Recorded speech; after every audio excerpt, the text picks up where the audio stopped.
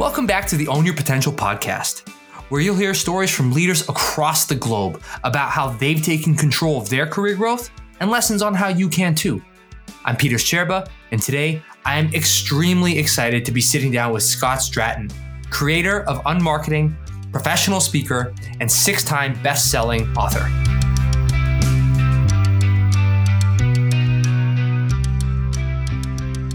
Scott, welcome to the podcast. Very excited to have you on here. Why don't we just jump right into it? Can you take us through your career journey and personal journey leading up until today? Sure. It feels like I need some kind of, soundtrack for this part because it starts when I was 12. Like, this is one of those things. So let me take you back to 12-year-old Scott. So this will be Please in do. 87. Scott sitting in his living room with the one TV as it was back in that day. And it was on a WNED Buffalo. Oh, man. A PBS station across Lake Ontario. Yeah.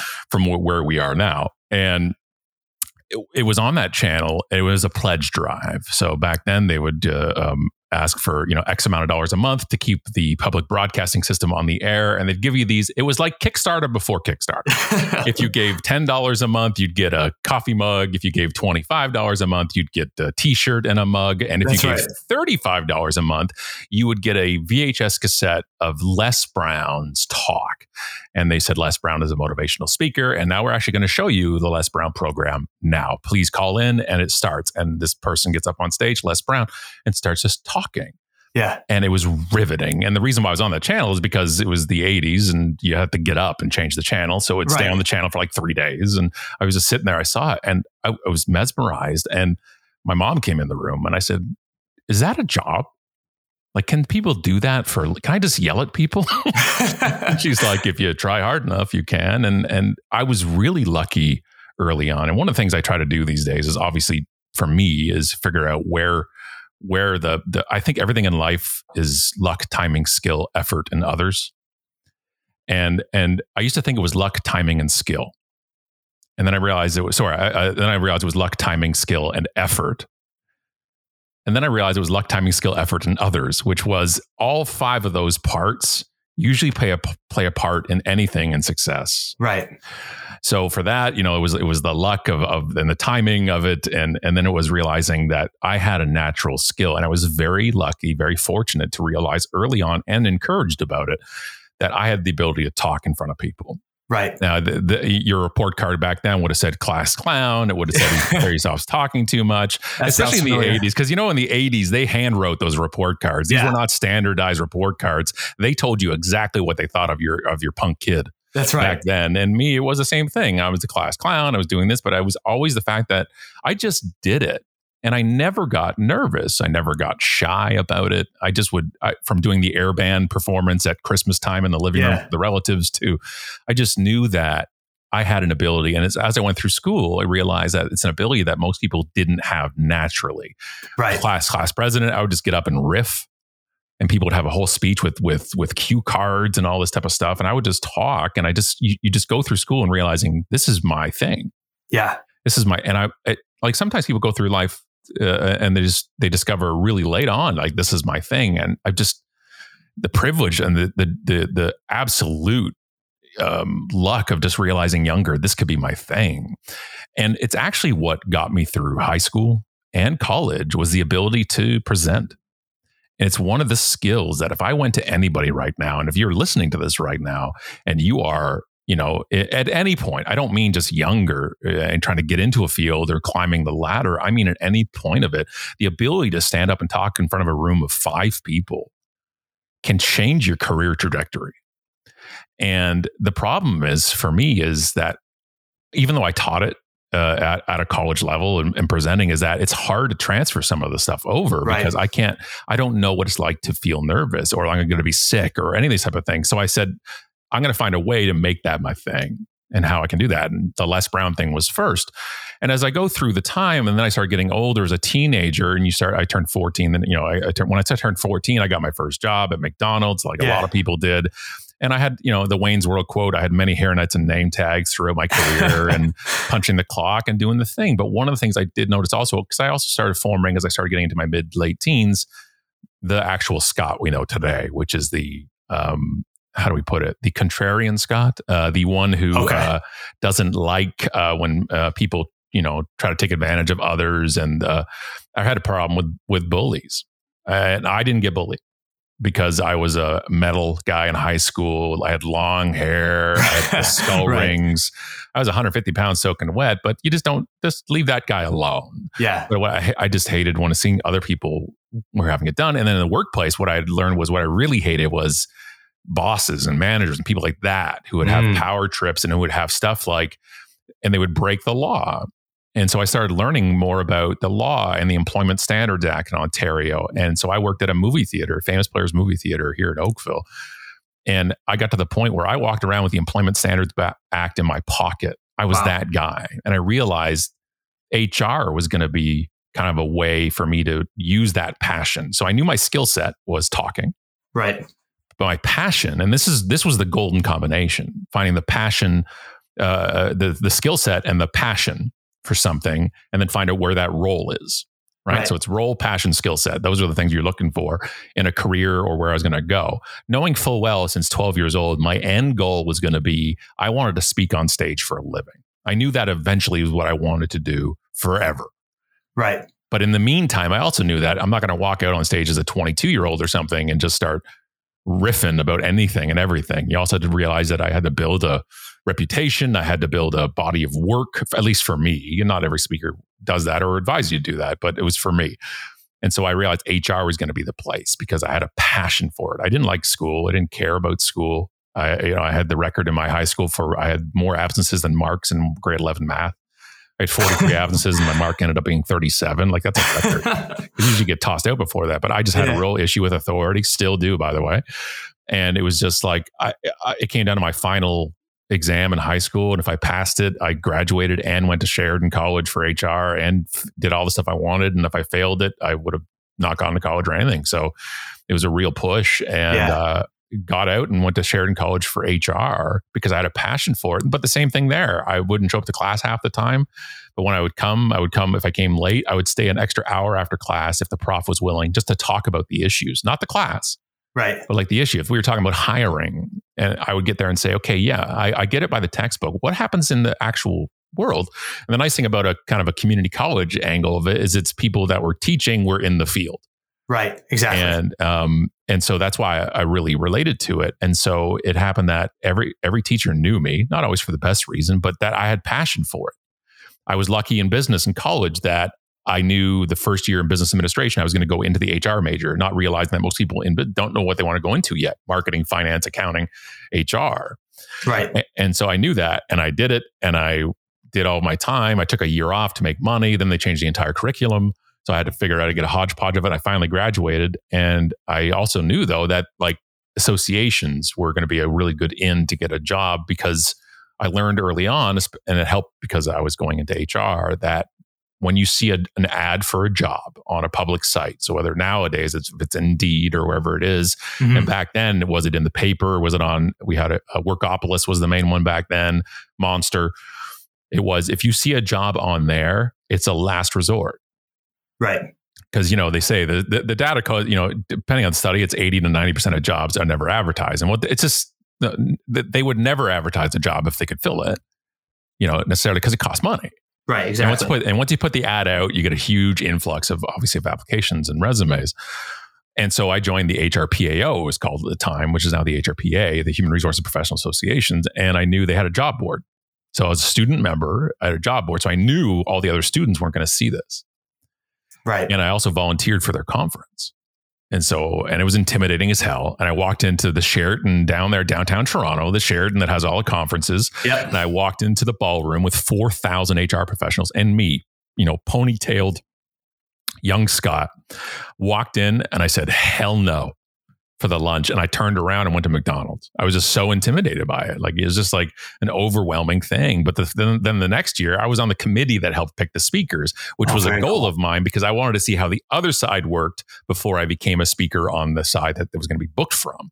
And so that really helped me as well. And I learned then that the main reason they were picking speakers is if somebody on the committee had already seen them and they could vouch for them. The second reason was they had a book. So I knew my key eventually when I wanted to become a professional speaker, that the book was going to open the doors for me. Right. So I put that in my pocket and went on. And then I graduated and I got my job because through HRPO, through the job board, I saw a job opening at Goodwill Industries in Toronto for HR assistant. And I went and applied. And I then also applied for this. It was a brand new cell company called Fido that was just about to open. And this is when cell phones were starting to open up. Yeah. And this was 98.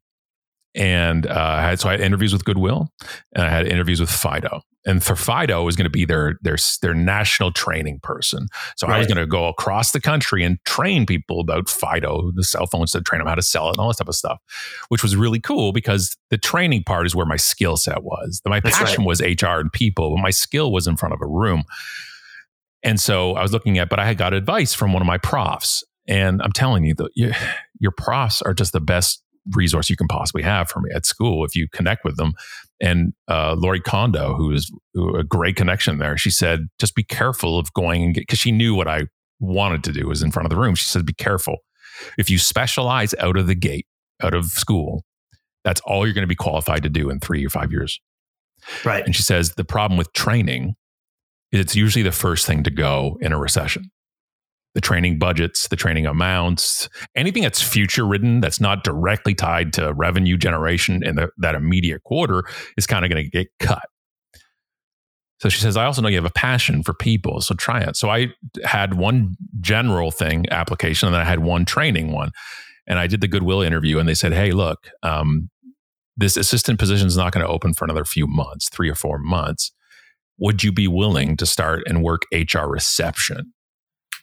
So I was HR reception, and then the Fido, I had 3 interviews, and I was waiting for a call back, and it was down to 2 people.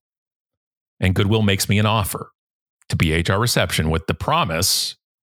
Be careful with that, by the way. Yeah, a promise of a different job in a few months, unless you get it in writing. I didn't, and I'm just like, I believe my boss and or my potential boss, and so Goodwill offers me the job and says you have 48 hours to decide.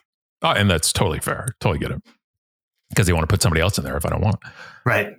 I have to decide, do I wait out Fido? Because they're not going to tell me for a week. Or do I take this offer? My first job out of college. I took the Goodwill one because it was guaranteed and I wanted to get in there and I wanted to try all of HR. Fido never called back. Wow. To this day, they still haven't called me back. And I got the HR assistant position 4 months in. So I actually got what was promised. So it isn't one of those tales of be careful. It actually worked. Yeah. My boss was honest, Gina. If she's listening to this, what's up? And it was great. She was the best first boss ever to have out of college. And working reception allowed me to meet everybody on that floor too. And also made me realize how much power you have as an admin person. Which is why my best friends at every job I had after that was admin and IT. That's my advice, by the way, everybody. Make your best friends admin and IT because 1, they hate people, which makes my heart warm.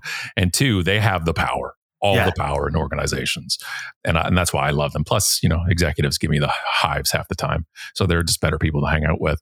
So I got the job at HR. I went from 4 months at reception, and then I did 4 months as the HR assistant, and then I became a generalist. Right.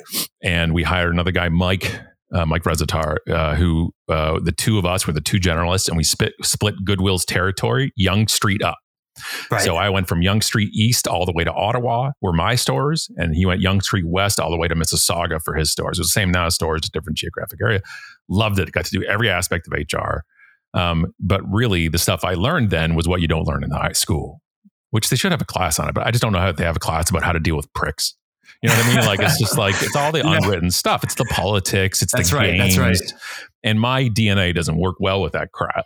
And so, but it was fine because your direct report is so important. They have so much influence over you and your life and your trajectory. And Gina was the best. And I met somebody there. We moved in together, and she had a son, Aiden, who's now 25, and his bedroom is right over here. Cool. And so we met. And so, but here's what happened. Here's why I left. My boss went on mat leave, And the person taking over for her was the manager of health and safety. And him and I did not get along. And Aiden, his daycare called and said thinks he had strep throat. And can you come pick him up? And his mom was busy somewhere else. And I said, of course. I didn't have any interviews scheduled that day. I'm an adult. You know what I mean? Yeah. Like I could see if I can go, no problem. Went, picked him up. And brought him home and stayed with him. Came back the next day, and this guy who's my new boss is like, "So when you left yesterday?" I'm like, "Yeah." He's like, "That stops now." Wow. And I'm like, "I don't know what you mean." Like, I'm like, the door's not locked. Like, I'm free to go at any time I want, and I'm an adult, and I can, my job was done. I'm getting it done, and my performance is good. Yeah. And I'm like, I said, "Are you saying to me that if Aiden, if a kid is sick, I can't go?" He's like, "Well, without my explicit permission, no." And I'm like, "Okay, thank you." And that afternoon, I went and looked at the job board. Wow. And then I got a job at a packaging company called Polyair. They make like things like bubble wrap. They don't make bubble wrap. It's a copyrighted phrase, trademark phrase for sealed air, but they made the same Durabubble. And so I became their national sales training manager. And who knows how long I would have lasted at Goodwill. I could have just, done the whole thing, but whatever. It was priority. Yeah. And I got this job and I flew around North America training people how to sell packaging, like bubble wrap. Like if you think what you sell is hard, I sold air. Yeah. Right. And my job was training not our staff, but our distributors. Oh, interesting. So because that product, so it was B2B, right? And we would sell into distributors. And if you've ever been in any type of business like that, it's very important. The chain of distribution, you don't want to go around that. Because distributors get your products into marketplaces and stuff. And it's and I really believe that ethics is not a renewable resource. Once you compromise that, it's gone in that customer's eyes and that employee's eyes, whoever it is, and it's real hard to bring it back. So when you start going direct to customers, et cetera, and things like that, it can cut off your kneecaps in certain industries. So I would fly around and we would host our distributors for 2-day training schools. And whether they came up to Toronto or I went down to, we had locations like in Jersey and California and Texas and Kentucky. And I go down to these plants and train. And I do my thing. And I was a loyal subject. I would fly on a Saturday. For those listening right now who, especially when you traveled, especially in the late 90s and stuff, we do a Saturday night stay over. So instead of flying on a Sunday, because business flights were usually on a Sunday to get there for the Monday. But if you went Saturday, it was cheaper. So I was a good soldier and I was, did the cheap thing. I didn't use my expense account on the road. I would get, Popeyes or Waffle House or something like that, $8 or whatever. Yeah. And and we got rave reviews. We killed it. It was awesome. And then, so our son Owen was about to be born. This is about two years into working there. And I realized like this is a waste of time coming into the office. Yeah. I remember this is in 2002. Okay, so go back 20 years and I'm having this discussion about work from home or not. And I realized Owen's about to be born. This company did not know what parental leave was. They didn't even know what was a thing. But luckily for me, being trained in employment standards and HR, I knew all about this stuff. And I went to the president and I said, "Hey, I'm going to be taking parental leave. My son's about to be born." And he's like, "What's that?" And I said, "Well, and a parent can take a leave when the baby's born." Right. And he's like, "Can we stop you?" And I'm like, "No." He also knew my HR background. And then I pitched it. I said, "Look, I don't need to be here. Like, when my son's born, I will fly and I will keep doing all the training that is killing it, that is being asked for by more distributors, no problem. Right. But there's no reason for me to be 40 hours a week in the office. I don't have an office job." Right. And plus the commute. It was up by Pearson, up by the airport. I'm just like, it doesn't make sense. And I said, "Or if it's not, it's okay. I'm just not going to come back after my parental leave." And he looks at me, he goes, "Well, Chris," because he didn't really know my name and he called me Chris for some odd reason. Okay. He's like, "Well, Chris, I don't think we're ready for this telecommuting thing," because we called it telecommuting back then. "We're not ready for this telecommuting thing, but we'll see you in 4 months and enjoy the time off." And I said, "Thank you. And no, you won't." Wow. And I left and I had like 76 cents in the bank and it didn't matter. I said, I rather I rather try to tread water on my own and be home than be gone the majority of the time when my son's born. And I'm going to miss it. Yeah. And that's what I did. And it was the best, worst decision I've ever made. I left. Owen was born. I started my own training company. 9/11 happened. Lost the training clients, which is, pales in comparison to anything that happened then. But it was certainly a disruption in business. And I started doing the thing, and I started doing some talks. And then Owen and Aiden's mom was sick, and so I had to come off the road. And so I realized, well, I'm going to use the internet to get my message out there. And I started making these flash movies that were inspirational. And I made one called The Time Movie. It was thetimemovie.com. And I don't know if you remember these, but they were back, especially in the 2000s. They were like stock photography, cheesy text, and cheesy music in the background. Well, I hate to say it, but most of those was my company, because the first one I made went insane. It blew up. Millions of views. Now, back then, millions were like billions today. Right, exactly. Didn't get millions of views. And I set it up so it would be like the landing page at the end would mention me in my newsletter and that I'm a speaker. And I got 100 in the first week, 100 requests for speaking kits. Wow. And back then, you had to put them in a bubble mailer. I had a lot of them from my previous job, but like put them in a mailer, send them out, and you had to send them. And I also sold 1,000 copies of my CD called Relaxation on Demand that I just made for fun. And I didn't have any structure around it. And I was screwed. So overwhelmed, I sent out none of the speaker kits and refunded all 1,000 CDs.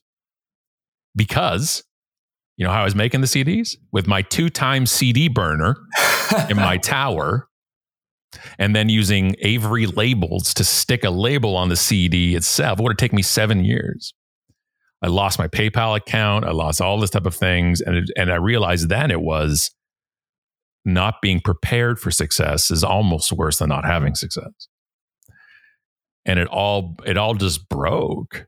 But what I realized was I was onto something with this video. I couldn't really travel a lot at that time. So I realized I can make this for other people. And I did one teleseminar. Remember teleseminars? You'd phone in on a bridge line. I did one teleseminar for a woman called Allie Brown, who had a list, and it sold and created momentum that my company created those videos for 6 years. Wow. So I had the most successful viral video company on the planet in the 2000s. It went nuts. And then I just got comfortable and chill and lazy. I played Xbox for 2 years. I was really good at Halo 3 though. Like I'm telling you, man, I was ranked. I was getting ranked. Like I was ranked in that thing until I threw the controller one day and realized, you're a grown man, sir. You need to stop doing this. Yeah, there he is. There's the chief himself right there. There's the chief himself. Hang on. I have to one up you. I don't like one upping you, but give me a second. All right. I see your Master Chief. And so for everybody listening to this right now, there's a visual going on right now. And I raise you all of them. Oh, Halo Reach. Well, you've got two adult nerds nerding out over action figures and statues. We're geeking out. I love it. Yeah, and I have one more. It's the 20th anniversary of the Mitchell Comics. But listen, it's not a competition. It's a journey. It's not a competition, but mine's better. I'm kidding. No. So this whole thing happened, and what I did was, I just got real content with the business and the success, and was happy just kind of, a lot, because I had people that did the programming of it and everything else. And I just chilled, which is great. And then the recession hit in the late 2000s, and nobody was in the market for $10,000 slideshows anymore. And the reason why we could charge that much too is not only do we make them from scratch, we guaranteed 50,000 views in the first 30 days. Wow. Because we had a list. We had a list of 300,000 people that wanted to see these things. Right. And so they were actually real views too. Like they would convert. Like that list was made because of the first movie we put out. Right. That 300,000 was all from people watching the video and then hitting the landing page. And so that all went away. That died. That killed. And I realized we were out of money. We were out of everything. I went bankrupt. Totally. Wow. And I realized, you know what? No, there's something about what's happening on the internet. There's something about going, like, I've been on the internet since 94 and haven't logged off. I love so much about it. And I realized, you know what? There's a power happening right now because I used to use forums a lot of forums, a lot of message boards, IRC chat, things like that, these digital communities. And I'm like, you know what? There's more to this. And I know I can make it work. So I decided to join this little site called Twitter. And I joined it like a lot of people in business. I joined it in January 2008. Yeah. And I went on it and I was like, this is dumb. Yeah. It's like, you had this for lunch. Oh, whatever. I did the marketing guy move. It's not for me. And then I realized, look, I got nothing else to do. I'm like, you know what? I'm going to give this 30 days because it's pithy.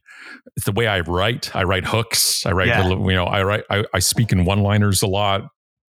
That's pretty much my contribution to a lot of the books. Allison writes them and I just give one line and I run away because of my brain. And so I decided, okay, I'm going to join. And I lived on Twitter for 30 days. And I said, look, I'm going to live on it. Night and day. And I'm going to see if it's got the momentum I want. And I went from 1,200 followers to 10,000 in that month. Wow. I tweeted 7,000 times in that 30 days. People are like, what? That's crazy. I'm like, how many times do you text? Like it adds up real quick. Yeah. But the thing was 80% of those tweets were replies. Oh, wow. And so when I started, and this is for actually any site still today, when I started, those 80% replies too were active, meaning I was replying to somebody else, they weren't talking to me. Yeah. I was reacting to somebody else's tweet. I was starting conversations with them versus saying what it was 5 years later when I was huge on Twitter, I was still at 85% replies, but those were reactive replies. Right. So I was replying to people talking to me. Right. So that's when it flipped. So I was realizing that if you want that momentum in anything in social media, you're going to be the one giving it. And we called it, it's in the books. We talked about it a lot. We called it your social currency. So it's like you have to give your social currency. You have to invest your social currency until you want to withdraw something. Right. If you go onto Twitter and just say, well, nobody's saying anything to me, nobody's replying to my stuff. It's like going to the bank and saying, I'd like to open an account and please give me $5,000. You got to put stuff in. You got to be able to, and that's where it really made sense for us and really worked. And then it just went crazy. And I became the top Canadian on Twitter and then one of the top 3 in North America. Right. And it was because of luck, timing, skill, effort, and others. Right. All those things came into play. The effort I had done with online communities, the 8 years leading up to that, the timing and the luck of Twitter just being at that certain point, the effort that I put in on Twitter itself, other people who I still talk to some of those people today that I talked to in the late 2000s on Twitter because it felt like Cheers. You showed up, you're like, everybody, they're like, hey, Scott. And it was a different vibe. And I'm not saying that Twitter now is something it won't work. It's just a different type of platform at this point. Or I'm using it differently. Right. Sure. Because a lot of times people are like, well, nobody's talking to me. I'm like, are you talking to people? Are you doing what you want people to do for you? Right. It's this hypocritical type of stuff too. And it blew up. And then I knew because of all the research I'd done over the decade as well, was way back there, it was a book I needed, right, to get on stage. Right. Well, then I looked at what does it take to get a book? And if you want to go through the traditional publishing ways, the best way to get a book deal is for the publisher, and anything in business, by the way, is for them to come to you. Right. And you have the leverage. So I learned and talked and read a bunch of stuff. And it was, well, if you make enough noise online, eventually publishers need new authors, new books all the time, which is the ridiculous thing of when people say, why am I going to write a book? There's 10,000 coming out a year. I'm like, why do you think they keep putting out that many a year? Because people keep buying them. Right. We always want the new book, the new thing, the new whatever. So I made my noise and then one day the phone rings and it's Shannon Vargo, who's the editor at Wiley, still is today and still is our editor. She called and how she found me was what happens. And I learned it when becoming an author, your editor will go, hey, okay, great. Anyway, do you have any ideas or names of people that you think are up and coming? Yeah. And so what happened was people like Chris Brogan and people like that mentioned my name. And so then they called, and I remember I was 2 blocks away from here in the parking lot of the Rabba down the street from me. And the phone rings, and she goes, "Hey, it's Shannon Varga from Wiley." She goes, "I want to know why haven't you written a book yet?" And I'm like, "Hi, Shannon. I'm wondering why you haven't offered me a book deal yet." I love that. And she goes, "Touche." And then we started talking, and We got the offer for the first for unmarketing, which was great because again, I was bankrupt, broke, and it was just like, cool, 15 grand advance. Yes, please. Yeah. And so I'm on there. I get this deal. It's going to be unmarketing. I picked the name unmarketing for the company years before because one of the reasons was I thought it would look great on a book cover. I thought of a brown paper bag with an unstamp on it. I visioned like 10 years before that. And so I'm writing it and I'm on Twitter as well. I'm doing my thing. I was like DJ Twitterlicious at night. I'm using Blip FM and Groove Shark to play songs for everybody, like Rob Bass, DJ Easy Rock, Joy and Pain, or It Takes Two. Either one is fine. And you're going through all these things, making great. I made a lot of friends with a lot of moms. Because in the evening, I was a single dad at the time. So it was just me and a lot of moms and we were just spinning old music and hanging out because we put the kids to bed. Yeah. And then I met somebody called Nummies Bras on Twitter and I looked it up and part of those groups and I looked and Nummies Bras is like a maternity lingerie company. I'm like, well, okay then. And we started talking and I was doing like website reviews for people at the time and I put it out there and she's like, hey, would you review mine? And I'm like, sure. And I found out she was in Burlington, the town next to me. Right. And I'm like, why don't we meet up at a coffee place and I'll go over the whole thing for you. And I got to the coffee place on the patio and I went online to the Wi-Fi and it blocked her site. They're like, it's pornography. And I'm like, oh, well, it's maternity lingerie. So I guess that makes sense. She gets there onto the patio. She walks out in the patio and I'm like, damn it. I'm going to marry her. Oh, wow. And it's our 9-year anniversary this December. Congrats. So she walks out. We sit there for 8 hours talking about just everything and anything except her website. And then we start talking and then we exchange BlackBerry, like BBM numbers back in the day. That's right. Right. And we're chat and I mentioned the book and she's like, how's it going? And I'm like, well, I'm screwed. It's due in 18 days. And I just started because, me and how this stuff works. And she's like, oh, wow. And I had just a hobgoblin of 30,000 ridiculous words that were just not in any order crazy. And she's like, let me take a look at it. What I didn't know is she was an incredible writer.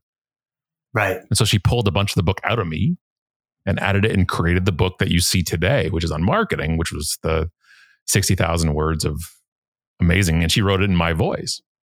I wanted to do short chapters with sarcastic footnotes because, business books didn't do that. And right. That's how I talk. Like sarcasm is my first language. English is my second. Like that's how I play. And I read, basketball. I read Bill Simmons' book, The Book of Basketball, and I noticed he had all those sarcastic footnotes. And reading that gave my mind like permission to do that myself. Right. His footnotes were always like, how they're supposed to be, right? You're citing your work, you're doing these type of things. And I'm like, no, that's a great humor move. I loved it. And so is Bill Simmons is the reason why there's footnotes in every book we've got. I was reading The Book of Basketball and and phenomenal book. And so she helped it. We put it in there and I put in June that year, 2010, in June, I said, this fall Unmarketing coming out. I sent one tweet. Unmarketing's coming out. Do you want to stop on the Unbooked tour? 100 books, flight and hotel. 30 cities ended up doing it. Wow. Half of them were either AMA chapters, American Marketing Association chapters, because those chapters, by the way, are always looking. Any kind of chapter that has any association that has regional chapters, especially. Yeah. They're always looking for people to come talk, especially people with books. So if you're listening right now and that's going to be your thing one day or it is your thing now, that's a huge in of getting in there. They don't have a budget usually, but they have a budget that could get 100 books because they sell tickets, $25 a piece. So half were AMA or social media club locations. And the other half, this is my favorite part, the other half were people who really pretty much never run an event in their life. Oh, wow. But they were so part of the community that we'd created on Twitter for Unmarketing that they just said, I don't know how we're going to do it, but I have to do it. Yeah. I did one of the venues was a car dealership in Edmonton after hours. One was the Duck Walk Theater in St. Louis, Chuck Berry's club. And I got to stand on his freaking stage. Wow. And did a talk there. I did a loft space in Nashville. I did like all these crazy different things. Yeah. It was all because people said, we're part of your community. We want this to work. And that helped the book get on, a Global Mail bestseller, these type of things. And to be honest with you right now, Peter, to be 100% honest, I hadn't stopped speaking since. That 30-city, 10-week unbooked tour I did, which was the rule was no bookstores. Not that I love bookstores. I especially love indie bookstores. But that the fact is, if you just go to a store and sit there, nobody's showing up, right? If you ever walked into Indigo or Chapters or Barnes and Noble or anybody listening to this, you walk in and an author you don't know is sitting there with books. It's kind of sad. Yeah. And usually it's just like, they're just telling people where the bathroom is or where the latest copy of 50 Shades of Grey or something is for people. Right. So I didn't want to do that. And I also knew, though, my goal here was speaking. Right. It wasn't the plan is to be an author for 6 books. Right. It was to get me on stage. So I learned the 2 things, the actual 2 reasons you get booked. The third one is a book. That's the one I could get a hold of. But the first 2 reasons you get booked to speak is somebody saw you speak somewhere else. And or the second reason was somebody else saw you speak somewhere else and that person trusts that. So it's either referral or direct experience. Right. But I didn't have either of those 2 things first. So the book was going to start that and get the other 2. And so I did 30 cities in 10 weeks, created a crazy buzz. Right. And I was also speaking on a topic that was keynote worthy at the time, which at the time was social media, because it was that latest kind of thing. And honestly, I did the 30 cities, 10 weeks. It was terrible because I wasn't making any money. I was just building the book up, making money for the publisher. That's the deal. But after that, that's when the gig requests started coming in. And honestly, I haven't stopped until COVID hit. Right. And yada, yada, yada. Here we are. 6 books, 300 episodes of our show we did together, 530 plus keynotes now since 2010. And honestly, 12-year-old me would be real damn impressed right now, real happy. And that's one of the things too. And I really have to say this because I think it's really important at least for me, is achieving your dream is one thing, but achieving your dream and realizing it at the time is mind blowing. It's because it keeps you humble to part of it, saying, this is all I ever wanted, which stops me from doing the endless pursuit of more. Right. That thing where you finally get the car you always wanted. Now you want the new model. You finally, if anybody can afford it these days, a fucking house. And then you realize I want a bigger one or I want a better one. And it's this endless pursuit of more. We never stop at the rest stops to say where we've come and looking back and saying, yeah, look where we've come. And I just don't have that. I remember being in Germany, which is mind-blowing itself, that I was in Frankfurt, being paid to be in Frankfurt to speak at a conference. And Allison was there with me. And we met another speaker there that was actually from Canada, from Vancouver. And we were at like the night before the mixer for the event. And I don't go to them usually, but this is overseas and big, it's big money. And so I went and we're schmoozing and I saw the other speaker and Allison and I went, it's like, you want to get out of here? Like, it's just so crowded, so crazy. So we just went on a patio and did the typical German tourist move. We had steins of beer and schnitzel, and we were talking. And I had just hit one of those kind of milestones in speaking, which is I did $1 million in bookings in a year, and it was a big deal. And wow, it was very cool. And he's just like, oh, and he's like, and he's a startup type of guy. And he's like, wow, what's next? And he puts his arm up like this. And he's like, so what's next? And I just took his arm and I just pushed it so it was flat. And I said, that is next for me. Yeah. This is what I want to do. And this was 8 years ago. I said, this is what I want to do for the rest of my life. That's so powerful. And he's looking, he's just like, but like, what's your next challenge? I'm like, I don't look for challenges. I don't encourage challenges. Life brings enough challenges life is hard as hell. And I'm privileged, by the way, like on every level. And it's hard for us. I can't imagine what it's like for so many other people. And I'm trying to imagine that more these days because of a lot of things like that. And for me, it's just like, look, I'd rather have my life the way it certainly is. So when those, no matter what challenges will come, that I can deal with those too. We only have so much mental energy I have a lot less now than I had before COVID. I was just like, I don't have a deep well right now of that emotion just to pull from, that thing you just, it's that resiliency type of thing or whatever it is. And I'm like, I'm all resilience out.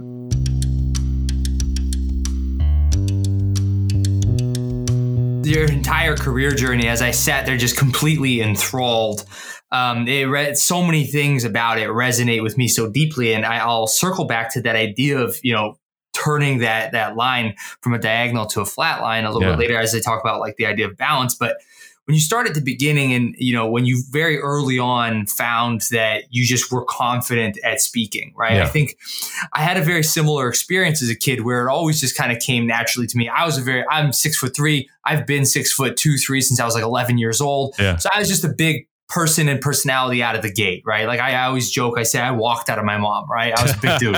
And so but for me, speaking and being in an audience or a crowd, like it just came naturally. But I found for me what it was less about wanting to speak initially and more about when I found myself passionate about something. Yeah. I wanted other people to care. And I can't explain why, whether it's video games, sports, cars, whatever. Now in my career, parts of digital business transformation or data or whatever it is, I just want the other person I'm speaking to care about it as much as I do. And I can't really make sense of that. But did you find something similar across your passions to do with HR as you were building yourself up in your early career? Yeah, it's interesting for me coming from the speaking side of it too, where I found it's a bad word these days, but I think passion's contagious. Interesting. And I think that you can see it in talks on stage for me is that when the audience gets into it, it's like it's symbiotic. Right? We go back and forth. It's like the more they get into it, the more I get into it. The more I get into it, the more they get into it. Right. And it's a certain style of speaking, but it's just I think just passion is popular, and I think passion is lacking a lot now, where we kind of crap on a lot of passions, and I it's one of the things I say on stage these days is just watch your mouth around people and their passions. Like, don't belittle them, don't rip on them. Don't, if your thing is, if you like knitting, right, then do it up, right? If you like comic book statues, awesome. If you like if you play Xbox, do your thing. If you like, if it's so crazy. And I go up and speak to I did one in Texas a few months ago to a bunch of executives, and I'm just like, and I talked about gaming. And they're kind of laughing. They're just laughing at it. And then I showed them a stadium of people watching League of Legends. Exactly. 15,000 people in there watching, or World of Warcraft, and the amount of money it brings in. And I'm like, and I said, passion has profit in it. But the reason why I don't want to talk about this very much is because I don't want you profiting from it. Interesting. Right? Because the reason you should, and it's just like when I talk today. So a lot of talks we do today, and that's actually going to be the next and probably last book that Allison will work on, is Unleadership. That's one of the things I talk about with this is like, I've been doing talks and work and trying to get people to treat people well for my whole career. I did talks when I was 24 talking about how work shouldn't be your whole life, but nobody listened to it when I was 24. I'm still saying it. I'm still saying it at 47. And a lot of people don't want to listen. So when we argue about like this, working from home or back to the office and all this, I look at people. I'm just like, do you work with adults? And if you do, then they can make their own choice. Exactly. Yeah, well, it's our culture. It's if it is good, then they will choose to come back. And if they don't, maybe your vision is not the same. And I get really bent out of shape because treating people well right now in this current state of economic affairs in the world, it's actually good for business. And I hate that partially because I don't want you treating people better or well or paying them a living wage or whatever it's going to be because it's good for your spreadsheet. Yeah. And that's so tough. And I think maybe we jump to that topic now just because, so progressive in your thinking in the early 2000s around, call it telecommuting then, but working remotely now. I think if anything in the last 3 years have proven obviously is that it's possible. Now we were all forced into it very suddenly. So a lot of that, presented the reality that we had to overwork because every aspect of our lives had not adjusted to this being a new norm, right? But now as it has become that, there's a lot of discussion around, well, if an organization has X number of offices, right, we have to keep them on some level, let's say, then, well, we have to get our people back in. Otherwise, the investment makes no sense. There's no ROI. If we're going to get rid of it. The funniest thing with that, sorry for interrupting you on that. I did 2 weeks ago, I sat in a boardroom with an outgoing and incoming CEO. And they asked me because I was about to do a talk for them, but they're just like, outside of the talk, can we just ask you about this type of stuff, like the working from home versus not? And I'm just like, everything most people are saying, you're just lying. It took a pandemic to force it to happen, because if it didn't, you'd still be sitting there saying, it's not the same. It's not this. It's all crap. It's it's either you're lying to yourself or you're lying to others. You've figured it out. And a lot of this stuff for me comes down to its control and distrust. that I don't think I said you send somebody through 7 interviews, you do all these checks to find the best of the best of the best within the time and money constraints you have. You find them, you get them, and then you don't trust them. Yeah, I don't understand. Well, and one CEO there was like, well, but it's the hallway chatter that you really don't get. It's those conversations that I just really enjoy. And I'm just like, so you just want people around the hallway so you can talk to them. And I said, because you're walking around an organization as a CEO. You understand that's different than somebody else walking in, correct? 100%. And I said this one line to him. I said, you have no idea what it's like to work for you. Right. And he just looked at me. He just looked at me.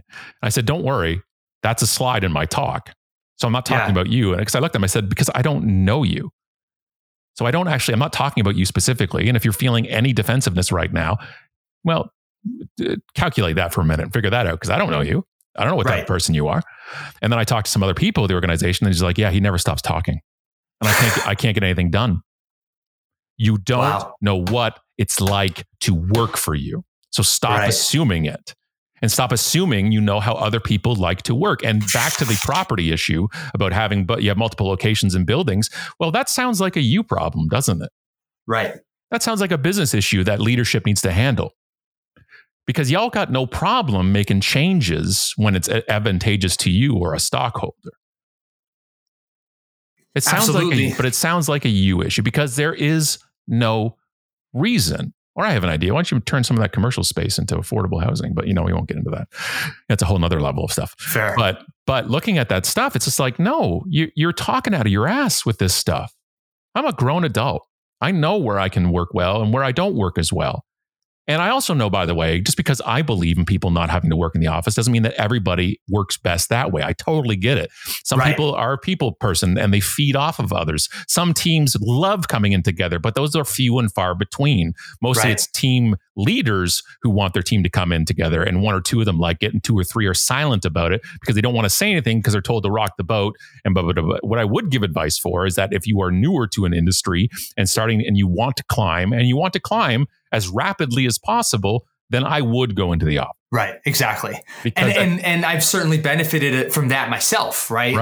In my early career, having exposure to the 2 most senior leaders in my capability at my company in my office on behalf of North America made an enormous difference. And even now, you described, people who like to be in person. I'm one of those people, but I have 2 young kids now. And I actually hugely appreciate the flexibility of waking up one morning and say, there's no way I'm getting into the office. I got way too much of this family stuff going on today, but I'm still going to get all my work done. Yeah. And having that flexibility is an incredibly powerful thing that even now, as somebody who loved being around everybody and that energy, right? I massively appreciate the flexibility. I think that is like the biggest piece. So why can't we? So that's what I mean. Why can't companies be like that? Exactly. Simply you choose. And by the way, this morning you can choose. Right? If something hits the fan, if you have 2 young kids, right? You like the story I told you with strep throat, right? I left the industry based on that person, right? Because of that inflexibleness of it. It's a power trip part of the time. And if you don't know, you don't think you're doing it, that's what it is. You want to have domain over people. And what a lot of people want is fealty. Right. You are doing, this is the job. And also some people say it because they had to. Right. They had to walk uphill both ways to work in snow. Right. They had to do these type of things. And the point is, if you're not letting them choose, then what are you saying? Yeah, you're being directive and you're administrating, what you want. And I think that's so powerful. And I want to zero in on that moment you described around the piece with strep throat, because I think, that's a very specific example where it obviously hit home because it was your child. But just in general, I think people often are put in situations where they're forced into a decision that they definitely wouldn't make a certain way, but out of their circumstances, out of necessity, they comply, but you didn't. And that's a really powerful thing. And I want to understand what was the mental process behind making that decision or being able to react that way and stand up for yourself and know that, regardless of what the outcome is here, I'm making the decision that's right for me and my family. Yeah. Because that's the thing a lot of people struggle with and don't have the confidence to do. Well, look at present day right now first, and look at who the 2 demographics that are leaving the workforce or not coming to it right now are boomers. They're leaving en masse.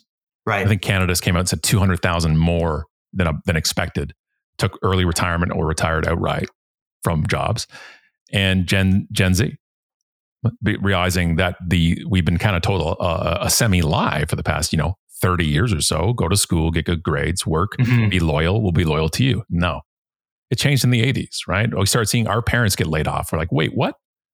Why? Right. I live in Oakville, get a job at the Ford plant for life. IBM down the street, no problem. Xerox down the street from there, no problem. Lifetime, blue chip. We call them blue chip.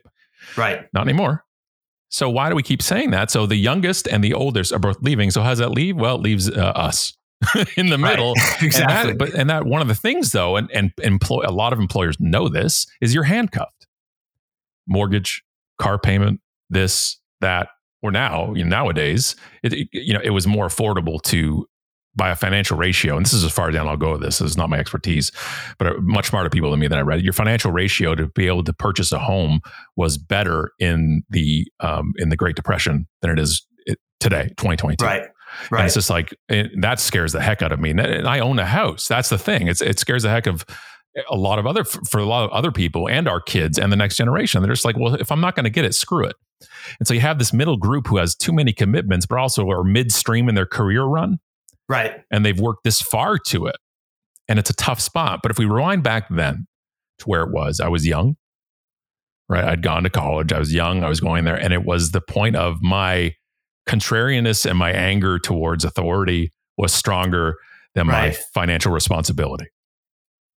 That's brain. An interesting intersection. Yeah, so this was not something that, because none of this makes me look good. In hindsight, great. I look great right now. It's like, great story. I'm a storyteller, so it works so well that this is the way it worked.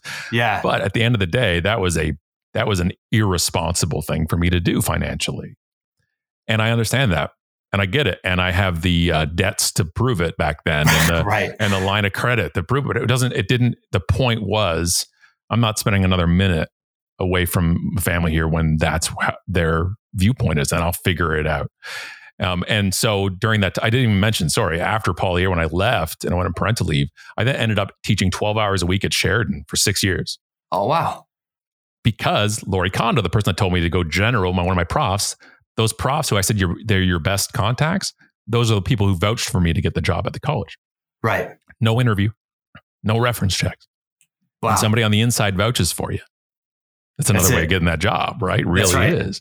And that's where, so if you are in school right now, or you're going to go back to school and you have a placement, a co-op or an internship type of thing, understand the profs in that program are the ones who can get you the best ones because they know the people in the industry. That's Aiden right now, our oldest, works now at Dine Alone Records in downtown Toronto. Alexis on Fire's label and City and Color. Yeah. And he did it because he got a co-op placement through Humber. And that's because his prof got it for him. So it's always remember, luck, timing, effort, skill, and others. Yeah, I love the intersection of those things. But even with the example of when you left that organization, I think, it, of course, is an extreme one. And you can apply those lens on it to identify the risk. But it's still so applicable for folks today that sometimes you simply need to deprioritize some of the factors that are restraining you from making the decision, if it is in fact the right ethical and kind of moral decision for you and your family. I want to give you the emotional side of it though too, because it was financially and spreadsheet wise, it was not, but the emotional decision is what drove it. Right. Which was, I remember saying to myself then vividly, I'm not going to sing Cats in the Cradle 15 years from now. It was that whole, and of course I was listening to the Ugly Kid Joe version of Cats in the Cradle at the time, but still a great rendition of it. But it was simply, I'm not going to be away this whole time. And even when I became a professional speaker and the kids got a bit older, I would do 60 gigs a year and people are like, wow, it's a lot of time on the road. I'm like, yeah, it's about 120 to 140 days a year on the road, but I'm home for 200 days a year. And here's the thing. I don't consult. I don't have an agency. Right. I don't do anything else except things like this, but I don't do anything else. Yeah. And that was the point. And everybody else, I'm one of the few speakers in the professional speaking industry that only does keynotes. And that's it. There's no spin on stage. I want to sell something. There is no training package. And there is I come and do a keynote and I go home. I think that's so I'm a father at home for over 200 days a year. I'm home. Exactly. And the off season for speaking, July, August, and December. Amazing. So I've been home every year, almost all July and August. And if I have a gig in the summer, I would take the kids with me. Right. And so it's a wonderful balance. You need that it's somewhere in there where you got to balance it in your brain. So 160 days away, 200, not only home, but also tuned in.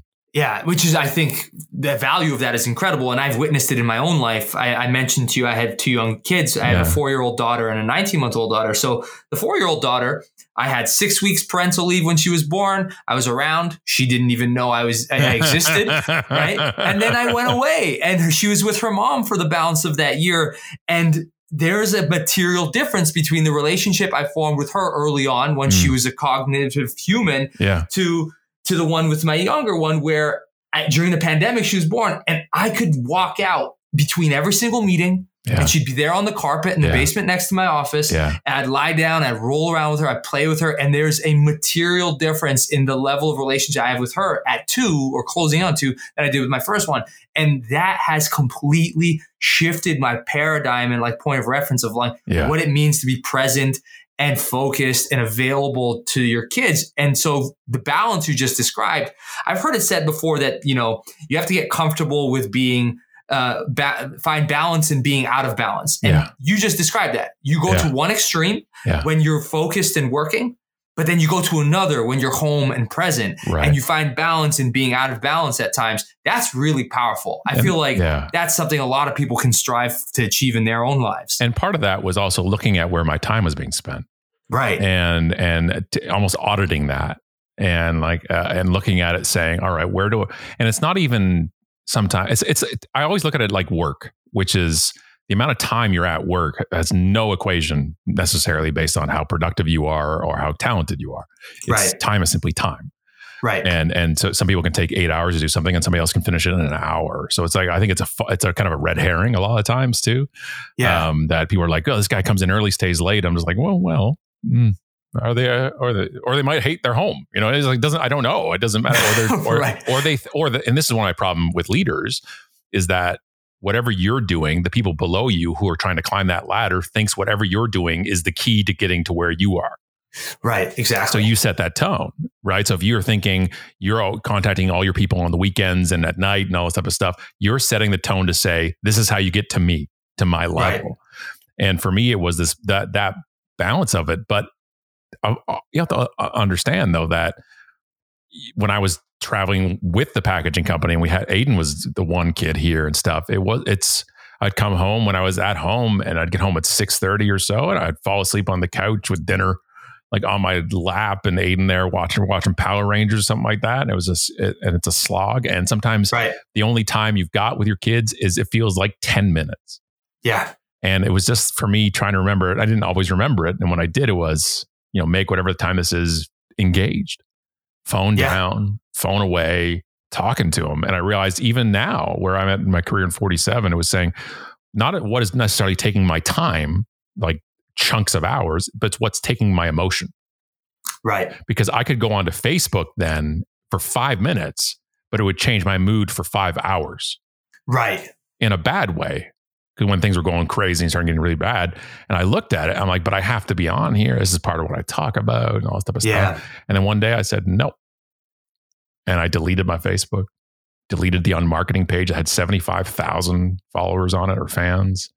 Walked away and I said, this is probably the worst thing for my mental health is here. And because it will trigger me. And I told you, I have a lower depth. I don't have much emotional depth to things at this point. Yeah. I know it can get me going real quick. And so I just left. And I'm telling you, it's been glorious. It's been I have not been on it since is it Meta? Is it called Meta now? I think that's right. I'm social media guy, right? I was all this stuff. I was because of social media for me. I haven't been on to Facebook since they call it Meta. I don't know what the virtual world looks like. Right. I've never seen an actual thing. I've never walked into it, nor do I ever want to.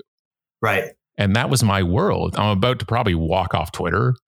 I still have Instagram just because, I like to see pictures. And it's the only way I keep in touch with anybody outside of that. And then I love LinkedIn.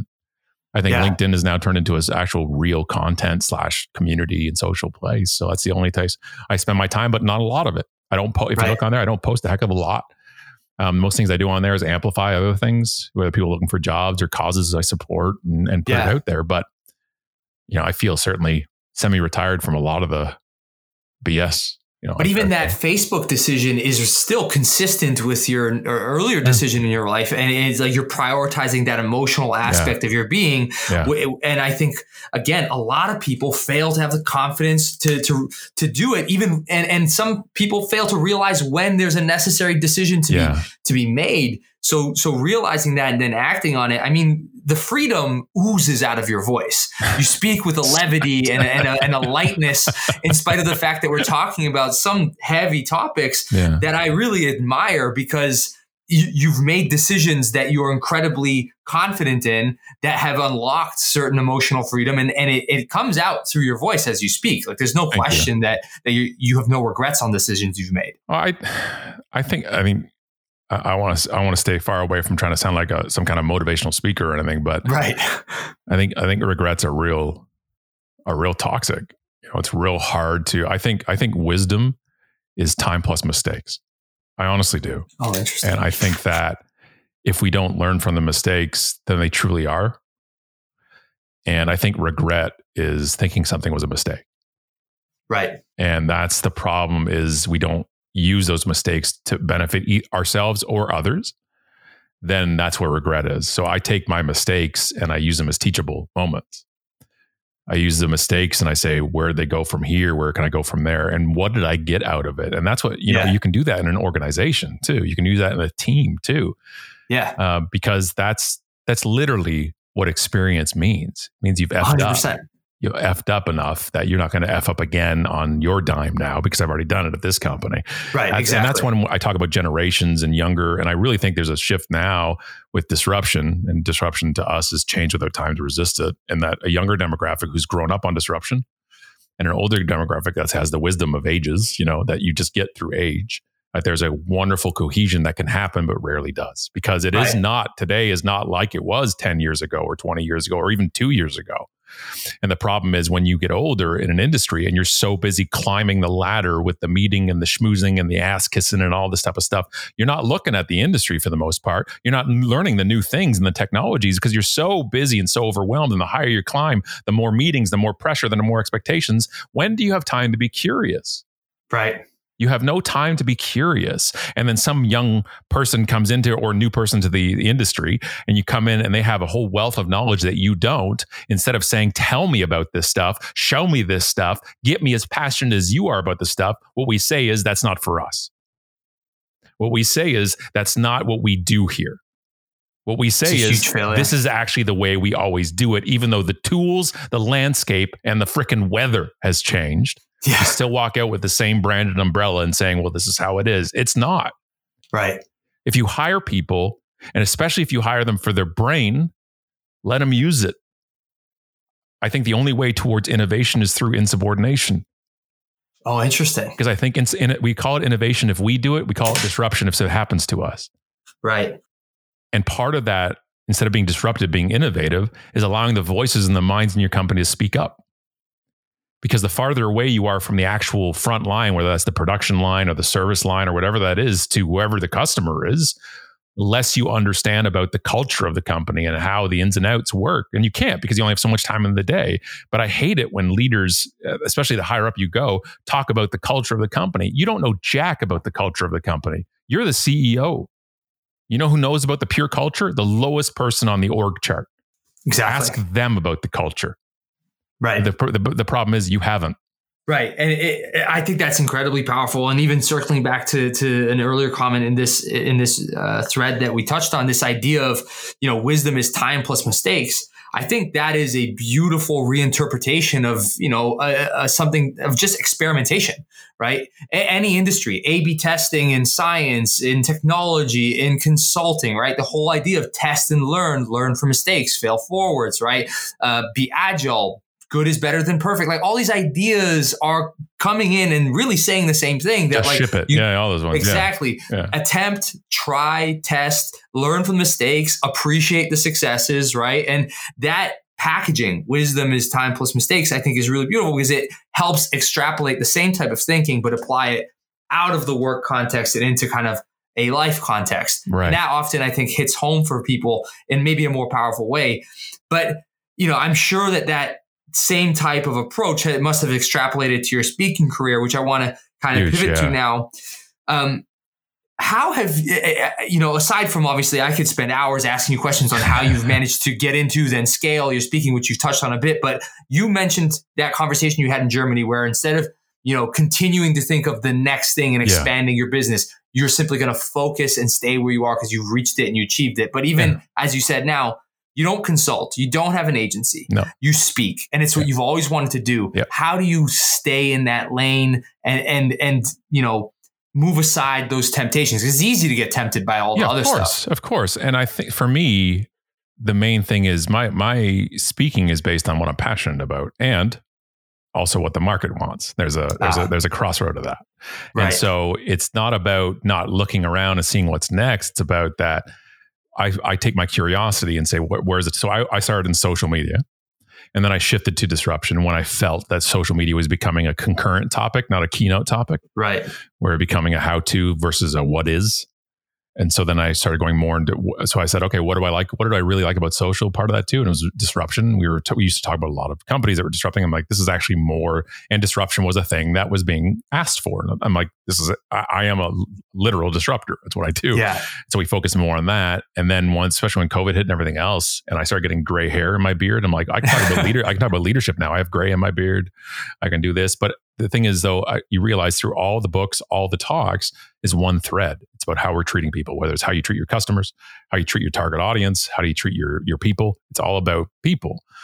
And so that for me was my interest is the topic, not necessarily the method of delivery of the topic. So I think the curiosity creates the expertise as well. Oh, interesting. Because it keeps the expertise fresh. It's one of the reasons why we had the Unpodcast. We did it for 6 years. We paused it when COVID hit, but we did it for 6 years. And the entire show is Allison and I riffing on topics. So stories that our listeners send us, stories that we find, newsletters we subscribe to, and we just riffed on topics. It was called the Unpodcast, the business show for the fed up. He was getting angry about, and we never ran out of content.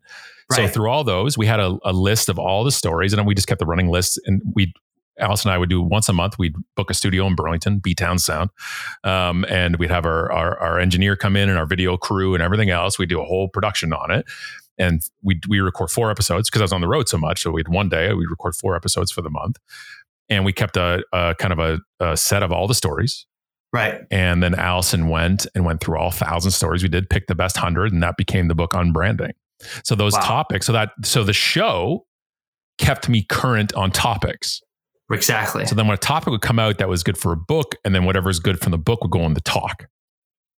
And so all of our content was not only about branding and marketing us, but kept us going with the curiosity.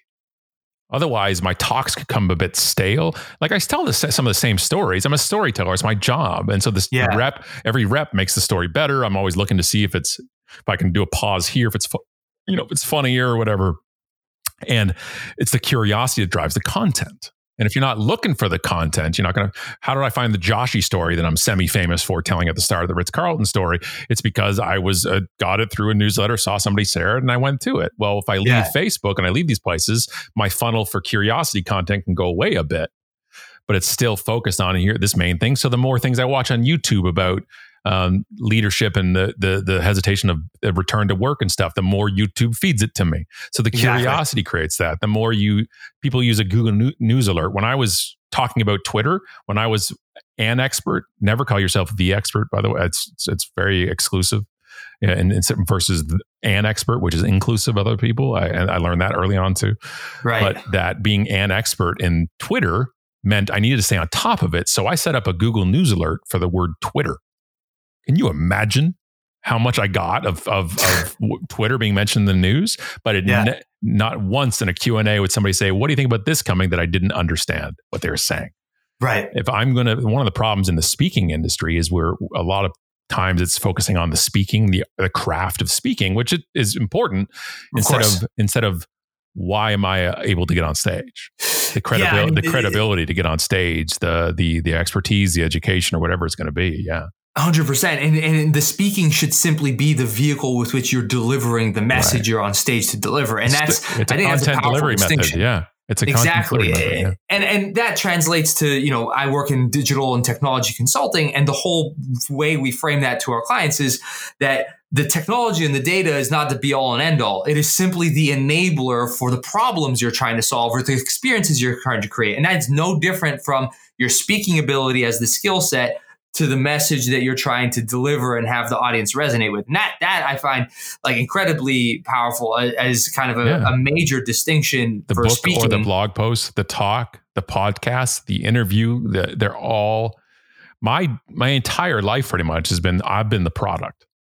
Yeah. And what's interesting though is like, as much as that is the case, when you look at it started early on, even the way that you chose to apply your speaking skill set early in your career, HR, right? It was still partially through the lens of how are we treating people, but in a corporate lens. And you just talked about that. All your books, all your discussions, they're always about how we're treating people. And that seems to be like your purpose, intersecting with your passion and your skill. And that has to be an enormous unlock in terms of your ability to, one, do it well and genuinely and authentically, right? But then two, to never run out of the endurance to keep doing it. Yeah, but it's the endurance part too, right? Where you see somebody speak, and when I tell like the Joshi story, the stuffed giraffe story at the start of most talks, it might be the 150th time I've told it, but it's the first time that audience has heard me say it. And so I deliver it. I deliver it with the same, if not more gusto than I did back then.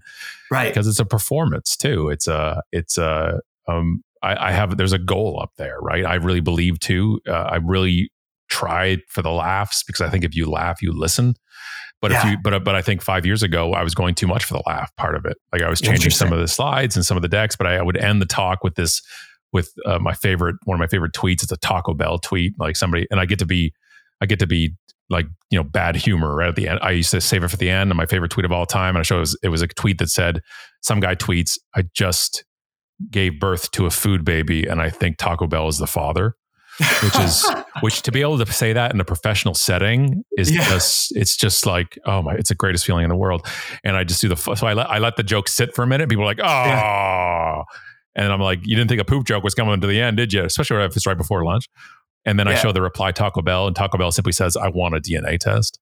Yeah. And it's like, and it's a perfect end. So it's a great and it worked perfectly especially when a lot of my talk was about social media. But now it's not. Right. And I kept the joke in because it ended the talk on a laugh. Right. But eventually it didn't make a hell of a lot of sense in there, and I eventually pulled it.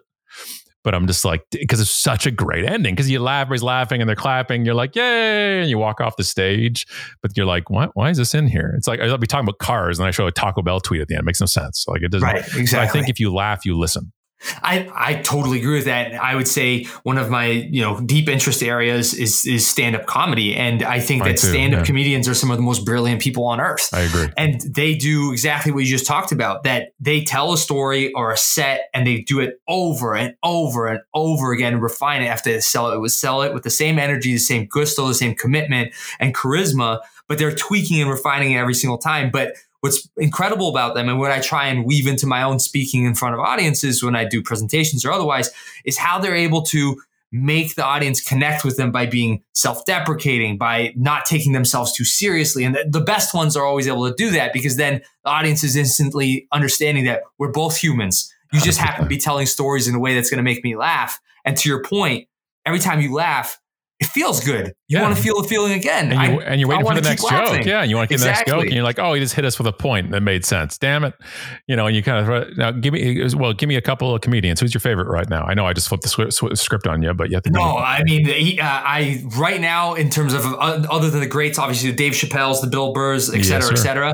Shane Gillis, I can listen to that guy just shoot the shit all day. I haven't listened. I should listen. Yeah. Oh, he's fantastic. And so he just has, as with many great comedians, he has an incredible ability to walk that line, right? Like you're coming really close to this being too far, but then he's able to play it off well. And he's got a totally different look and feel to him and he's also incredible sketch comic. So Gillian Keeves is their sketch comedy show. Yeah. And so if you're interested, definitely take a look at that. But he's fantastic. So I would say, in terms of somebody that I'm heavy into right now that's different than most people, I would say him. I need to hear yours as well, Ben. I love James Acaster. Big fan. Yeah, I've watched his 4-part, just for the sake it's a 4-parter is something on its own. Yeah. I've watched it probably a dozen times. So right now, again, outside of the classics, but Acaster, love Birbiglia. Very cool. Got to see him on Broadway, this show that he did. It was so great. Who else do we got right now? Nate Bargatze. Just kills. And then it's Tom Segura too. I actually quote Tom on stage. I love it because I actually say, as the great poet Tom Segura once said, some people suck. Yeah. Right. And it was just a great bit from, and for me, it's funny you say that because I studied them as well. And because partially also what I do. And yeah, of course. Like I'm a pretty funny business speaker. Yeah. And people come to me after I talk and they're like, one or two things. Have you trained to be a comedian or are you one as well? And both I say no. And both I say it's an insult to comedians because the bar for comedy in a business keynote is so low. It's like buried in the ground. Like I don't have to lift my foot to be the funniest business speaker of that day. It's usually really easy for me to do it. Yeah. And nobody is sitting there in the audience saying, well, you better make me laugh. I paid money for it. Right. You walk into a comedy club. I have a couple of friends who are comedians and I went to see one at Yuck Yucks in Calgary. I had a gig out there and I'm just sitting there. I'm just like, this is so much harder than what I do. Oh yeah. It's so much harder. And I don't get heckled. I've never been booed. Talk about instant feedback, right? Like an audience of hundreds or thousands of people could immediately in real time tell you that the thing that you do for your profession, you're bad at it. You're bad at it. It's not even that the joke was bad. It's beyond that. It's like, you're bad. Yeah, you're bad. Yeah, you're bad and you should feel bad. Yeah, it's like right out of Futurama, right? Yeah, it's exactly that. And that's where I have such a respect for that industry. I love comedians. I marvel at them. I do too. I think a lot of them are greatly disturbed people, and which is why I also love them. And it's just like, there's a darkness to comedy too. There's a couple good documentaries on that too. And it's just like, to be able to just tolerate that, and to deal with that. I'm like, what was your home life like when you get up and get heckled and you don't flinch? I'm like, you're heckled as a child. Like, it's just like this whole, the respect I have for, and also I love like watching, it's on YouTube. It's that there's a Gervais and Seinfeld and Chris Rock, and they're all sitting around just talking about comedy. Yeah, that is one of the best 46 minutes on YouTube to me of just listening to these greats talk about comedy and arguing. And like this is everything I would have paid money to watch this because they're debating. Do you throw out your act at the end of the year? Because in comedy, you do your solid 5, your solid 15, your solid 30, then you get your hour special. Eventually you work it throughout the year, then you film it, right? It used to be Comedy Central, then it was Netflix, and you do these things. And then some comedians dump it, start again. And some have been doing some of the same bits for decades. And it's an interesting thing. And I was so fortunate. My first trip ever to Las Vegas was for my 30th birthday. And we had like 6 of us going, and then 4 of them backed out. It's when like ValueJet or some Canadian jet or airline went bankrupt, and all of our flights were on it. Anyway, so I went down with one friend, and we did the Vegas thing, and we were playing golf. And we looked up on the billboard, and it just said, "Tonight, George Carlin at the Flamingo." And we're like, "Want to go?" And we're like, "Yep, let's go." And we just went, showed up, and it was Carlin riffing new material. Amazing. He's like, "Hey, everybody, how's it going? So I'm just going to try some new crap out." And he just has a piece of paper and he starts riffing. Incredible. I got to watch Carlin forming his next act.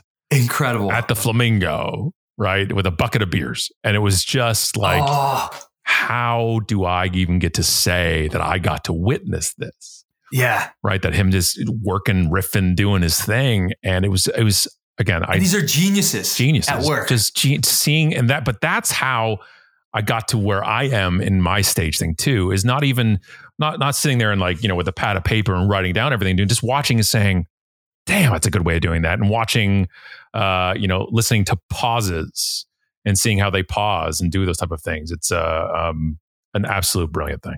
So much of what you say resonates with me so deeply. And I've had such an incredible time chatting with you today. I'm going to use my last question as a bit of a selfish one. So, you very early realized that speaking was something that you wanted to do as a profession. Yeah. I think I early in my life recognized it was a very powerful tool I could use to advance myself in whatever profession I ended up in. Mm-hmm. But now I do this podcast, I'm client facing, I do these presentations in my life, I'm getting relatively senior in my company. And like, I'm starting to see that there at some level, at some point in my career, I could see myself doing some form of speaking for work.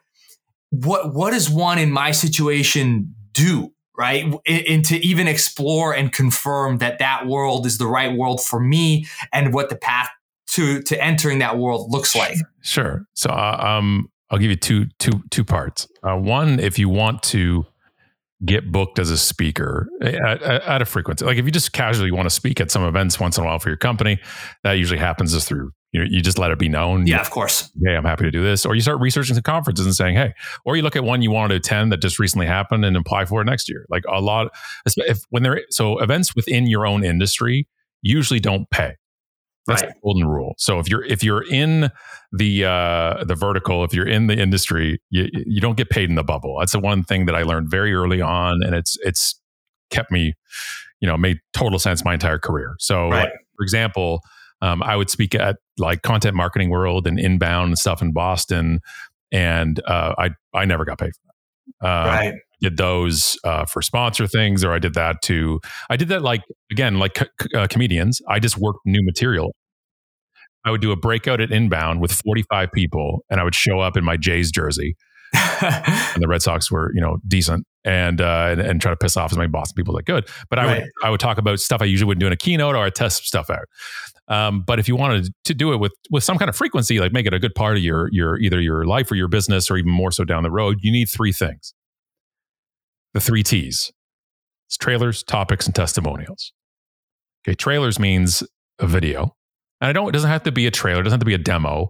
It's just that somebody could see you speak for any amount of time to notice that you can at least walk your talk. It doesn't mean you're a performer. It doesn't mean you have to be crazy or hugely polished. It helps.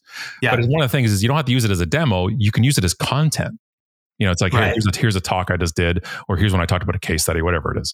But one of the benefits also of filming something, I would always get it filmed, even if it's just for your own use. It's hard for a lot of people to watch themselves talk. It isn't for me because I'm a narcissist, but it's hard for a lot of people to hear it. But also it's hard for me to listen to see my talks from 5 years ago. Right. My voice tone is different. That's just through now. I never sat there and said, I need to try this now. And it's just through reps. Right? Doing it and trying out on stage a longer pause. Right. Which, by the way, I wish every speaker could just try that. Just pause sometimes, like take a freaking breath once in a while. Yeah. Also, just let a point linger. It feels weird on stage. Saturate. I'll hold a pause for 2 or 3 or 4 seconds. Feels like 10 minutes, but it lets things soak in. It's really helped that's one of the biggest things I've noticed, because just watching yourself, I watched myself way back in college, and I noticed I was doing this. And if you're listening, I was taking like my fingers and kind of wiping my nose a bit, almost as if I had something in my nose, and I never did. And I was doing it, and it would cup in front of the microphone, and I didn't even know I was doing it until I watched a video. Oh, wow. So sometimes, because I taught presentations at Sheridan College for years as well, and I had to learn how to teach it, because some of the stuff I was doing wasn't natural to other people. Right. Again, really lucky I had those things. And part of that was ums. And what I would do in class, it was torture for the students, but it made them better presenters, and they all had to do it. Right. They got up, and so the curriculum was, here's business topics, have your students present them. And I said, screw that. Pick any topic. Any topic. I just want you to do reps. And the only thing you're going to be marked on is your second one was better than your first. That's it. Oh, interesting. And so one would talk about Xbox. One would talk about a certain car. One would talk about watches. So anything passionate about. So they weren't getting nervous about the topic. Right. It was the delivery. And what would happen was I would track the ums. And each talk was like 7 minutes or whatever. I'd track the ums. And then I'd have the students give them feedback. What's one thing they did well at? What's the thing they should work on? And then I asked the speaker, how many ums did you think you'd say? And one person said, I think 3 or 4. It was pretty bad. And I said, you had 34. Yeah. Right. And it's listening. There's an app called Ummo that will actually flag your ums. There's technology now today. There's a lot of things. There's one called a virtual presenter. You can put on like a VR headset, and it will put you in front of a virtual audience to talk. Like, so there's ways to work on it, or you can go classic. You can go offline. You go Toastmasters, these type of things. But it's a point of just doing, because every rep helps the next talk. That's right. So the video will help you, but also could become content, but also because somebody can see, because when you pitch a place, they're going to say, hey, do you have any video of you speaking? They'll always ask for that. Second is topics. And that's what it sounds like. What do you talk about? Yeah. What is your thing? And a lot of times, if you're with a part of a corporation, that gets you in, to an organization, especially if the corporation's sponsoring the event somewhere. There's usually going to be a breakout or two that sponsor can fill, right, with the speaker.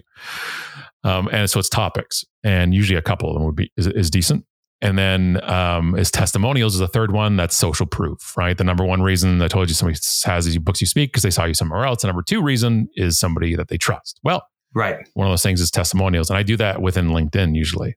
I usually get the testimonial through LinkedIn. Now it's on my profile and it's linked to their profile as well. And then I take a screenshot of it.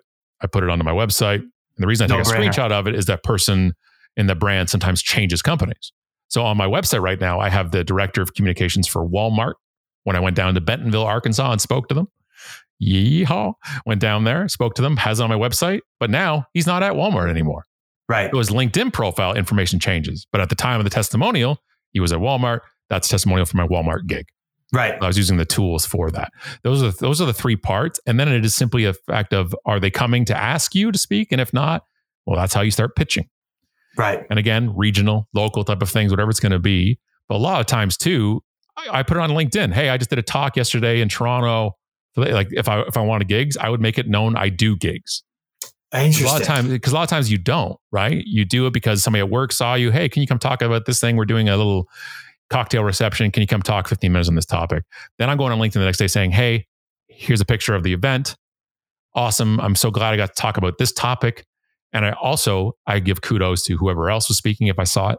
Right. Connects y'all. And it's connections. If you believe business is built on relationships, make building them your business. That's the point.